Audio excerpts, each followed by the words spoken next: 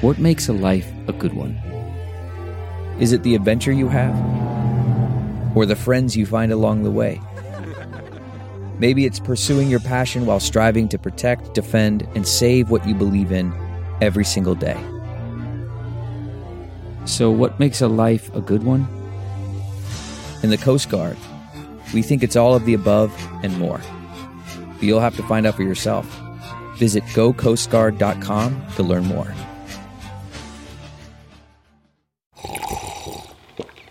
That's not just the sound of that first sip of Morning Joe. It's the sound of someone shopping for a car on Carvana from the comfort of home. That's a good blend. It's time to take it easy, like answering some easy questions to get pre-qualified for a car in minutes. Talk about starting the morning right. Just like customizing your terms so your car fits your budget. Visit Carvana.com or download the app to experience car shopping the way it should be. Convenient, comfortable. Ah.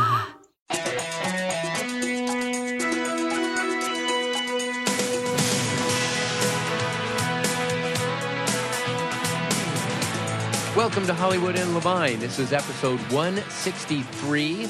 I am Ken Levine, your podcast host, and this is part 2 of my discussion with David Lee. David Lee is the co-creator of FRASIER and Wings, along with Peter Casey and David Angel.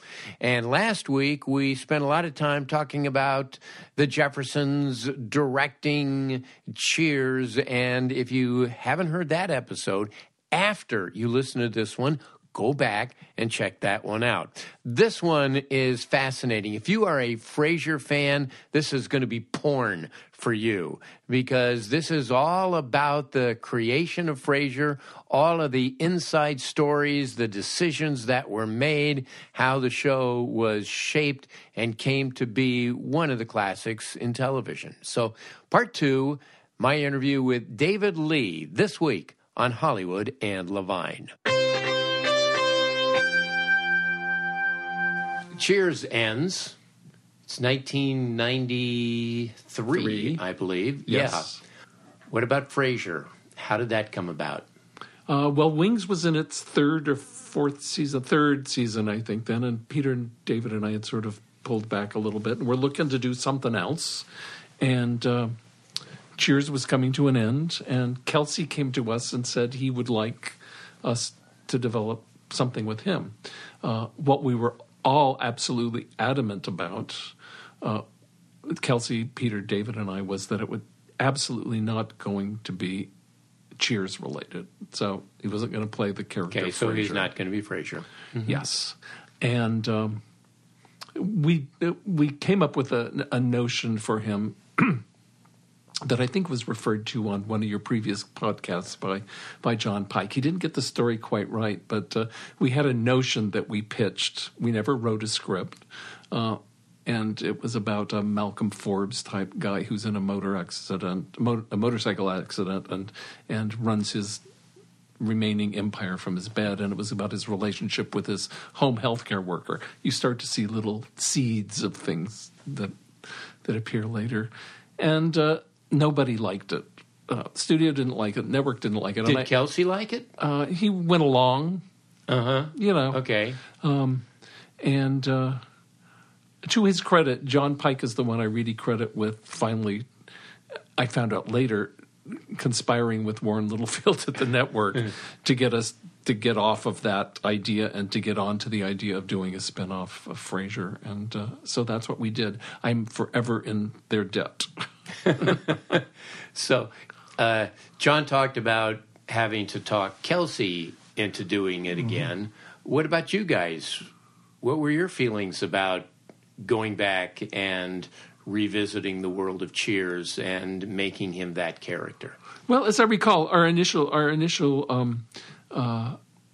response, and the reason we didn't want to do it is, we've had our own series now. We don't need to go back and be on the coattails of another. It was really ego driven even as I say it now, which is fine. But I so prefer that answer to, well, there was Aftermash. Yeah. But that, although that wasn't a specific reason, there's also a danger in doing a spinoff of a beloved series. Don't I know it? Don't you know? So that was playing into it. But as I recall, it wasn't that hard to talk us into doing it. Mm-hmm. You know, I think if we'd really been set against doing it, we would not have done it. Right. So the premise, how did that come about? When we were on Cheers, we had toyed with the idea of Frasier getting a job as a radio psychologist. I don't even know if that job still exists anymore. The radio doesn't exist anymore. Well, yeah, so here's reason one not to do a reboot. Yeah. And we had never, I don't even know if you guys toyed around with it, but we never quite been able to break what that story was going to be on Cheers, so we just shelved it away. So we started thinking of it again, and all of a sudden the radio station starts taking shape, and the other characters, and you know, the Bulldog character and the Gil Chesterton, and there's the producer Roz, and that started taking shape, and we rather liked it. And then at some point we went, wait a minute, I think we've just done WKRP in Cincinnati. Mm-hmm. And so while we were mulling that over, it may seem like a dark reason, but around that time my father had a stroke, and it became very clear to me that I was going to have to become the parent to my parents. Mm-hmm. And in thinking about it, I went, you know, I can't be the only one that this is happening to in my demographic. And I mentioned it to the guys, and they went, well, what if we just do the radio station as the place Frasier works and still populate it with those characters, but the main story will be, what if Frasier has a dad and something happens to him and he has to take care of him? And well, you know how that turned out. Well, what's also interesting in separating Frasier from Cheers is that Cheers was very much a workplace ensemble comedy, and Frasier, at its heart, was a family show. I remember when we went in to pitch to NBC, and if anybody wants, I can tell you the exact people that were in the room, because there are about 1,000 people who claimed to be there.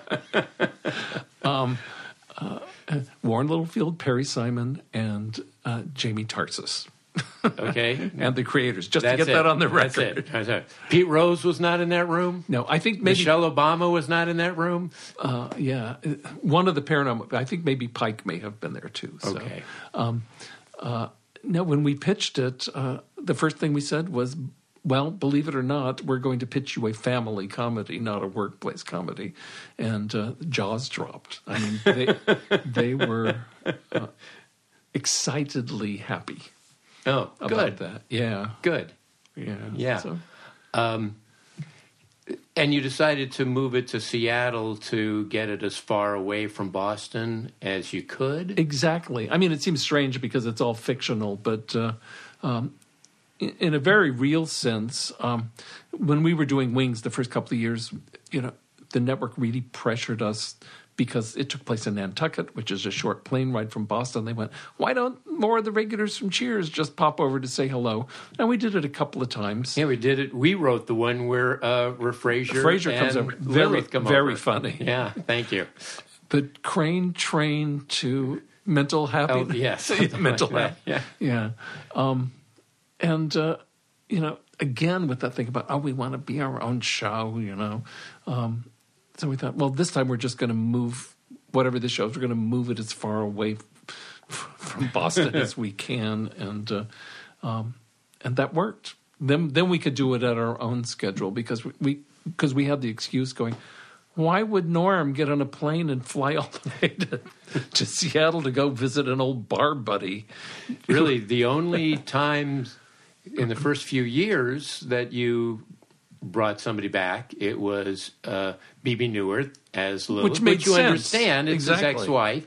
And David and I wrote those. And then you brought Sam back, and David and I wrote that episode too. I don't remember the script all that well. I'm sure the writing was excellent, but I found that generally when we brought those characters back, that after a while it just didn't. They feel forced or something. That one was weird because it had now been several years since Cheers, and you figure, well, Frasier is going to ask what's going on in Cheers. And so we said, do we have to go to the Charles Brothers and sort of figure out, like, what... You're messing with their legacy. You know, their legacy. And basically everyone said, no, just do it. So it's like, well, David and I sat and, okay, well, this is what happened to him, and this is what happened to her, and this is what happened to her. One thing besides being fun that episode got to do, which I liked, was there were a lot of inconsistencies between Cheers and Frasier. Yes, there were. And I think we cleaned up, you cleaned up every single one of them. Yes. You said your father was dead. I was mad at him. Casting was such a huge part of that show. Let's spend a few minutes talking about that. John Mahoney. Well, when we pitched it to the network, you know, you probably had this experience. You're supposed to go in picking somebody that's a type of what the character you're thinking of is. Mm-hmm. And we said, okay, Frasier has a father. We're thinking of somebody like John Mahoney. And Littlefield and Simon went, oh, well, he's great. If you can get him, he's pre-approved. We went, oh, that's great. We'll try. And then the next thing was, we want to have a brother. We're thinking of somebody like David Hyde Pierce. Thinking, oh, we love him. If you can get him, he's pre-approved. There was one other that... We always had trouble with Roz, but Daphne. It was like, well, we can't decide which actress, but we're thinking maybe we're going to be English. And they went, oh, if it's English, then this actress Jane Leeves. If you can get her, she's pre-approved. So we went out and got all those people and didn't have to go through that endless craziness of network tests, and which was such a relief. Well, as the story goes, Sheila Guthrie, who was in casting, is the one who saw a tape on David Hyde Pierce and said, he'd be interesting as the brother, and she came to you guys and she did that. She didn't know at the time we were writing, we didn't have a brother, and she came and suggested David, and we looked at this tape. We had tape then. Tape, yeah. We looked at this tape and went, oh my God, we need to write something for this guy. And in one of those great leaps of faith, we had him in our office to meet. We had no script with anything written for Niles, and we said, well, we're doing this character. Do you want to do it? And we really hadn't heard him read anything, so we were taking a great leap. And David tells the story of calling up his agent and asking him how it went, and the agent went, well, it must have gone pretty well because they just offered you the part. So, and there was no reading. It was just taking a chance. Yeah, but sometimes somebody will walk in your office and you just go, yeah, exactly. Yeah. All right, Eddie. Have to ask you about Eddie. Eddie, we were doing we were forced to watch a testing of an episode of Wings. It had to do with the titles, you know, and whether people liked them or not, whether people were tuning off. So they do the thing. We're on the other side of the mirror, the two-way glass, where they tell the audience there's no one whose feelings can be hurt on the other side of this window. Meanwhile, we're sitting there chewing our fingernails, so we're watching this testing, and it doesn't matter how it turned out. But while we're there, we're asking the testing guys, okay, what makes the meter, what makes them turn the dials to the positive thing? Well, that's easy. It's babies and dogs, preferably puppies. And so Peter and David and I just went, we're putting a frickin' dog in there. That's Grub Street. That's Grub Street. Really. It's literally and figuratively. And so they took us out to a park, Magnolia, the park on Burbank out in the valley. And they gave us 2 or 3 dogs and an orangutan. I think they thought that was funny. And David just looked at it and went, that looks like it would be Frasier's father's dog. And we went, yeah, I guess so. You didn't have him read or anything, huh? No, we cast purely by type. Another thing about Frasier is that right from the get-go. A lot of times shows will take 2 or 3 years to sort of find its groove. But you guys established a sophisticated tone that, like, right from the pilot was there, including the title cards and the opening. It's not even an opening title sequence. It's just that little 10-second blurb. Obviously, that was something that was on your mind. Was that, again, to separate you from Cheers? Or it's just you wanted to do a more sophisticated comedy? Well, we always I wouldn't say we wanted to do a more sophisticated comedy, although I think, knock on wood or whatever, I think that's what happened. After Wings, where we were, as I said, where we were so unsure of ourselves, I think now we had a little stiffer spine. Right. And Peter and David and I just said, let's do something that we like. Okay. And let's not worry if there's a joke that somebody doesn't get. If I got it and I like it, let's put it in. And the other thing we did is we also decided to ask the question why a lot. And we asked it about basically every convention of sitcoms. Why does there have to be long opening titles? Why does there have to be a picture of a building between every scene? And sometimes the answer was, well, because that's the best way to do it. Why does there have to be music between scenes? Sometimes it's the best way to do it. Otherwise, if the answer is because that's the way it's always been done, you just need to look at that and maybe think of something else. And that's why there's no music in between the scenes, and that we don't go to the outside of Frasier's apartment to remind us that he actually lives in a building. We figured the audience was smart enough for that, and it's also why there are jokes that maybe not everybody gets.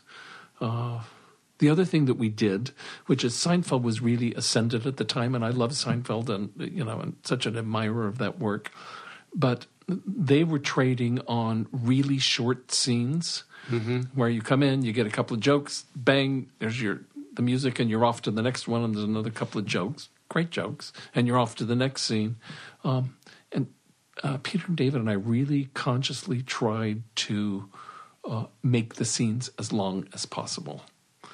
They really were one-act plays. Yeah, that's what we wanted. A couple of times we actually got one-act plays out of them where it took place in real time. And I remember the end of the first season was an episode called My Coffee with Niles.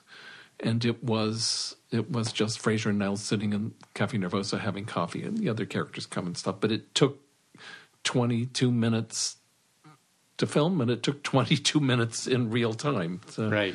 And I remember Don Ohlmeyer, who was running NBC at the time, said, "Oh, you guys are getting pretty proud of yourselves, aren't you?"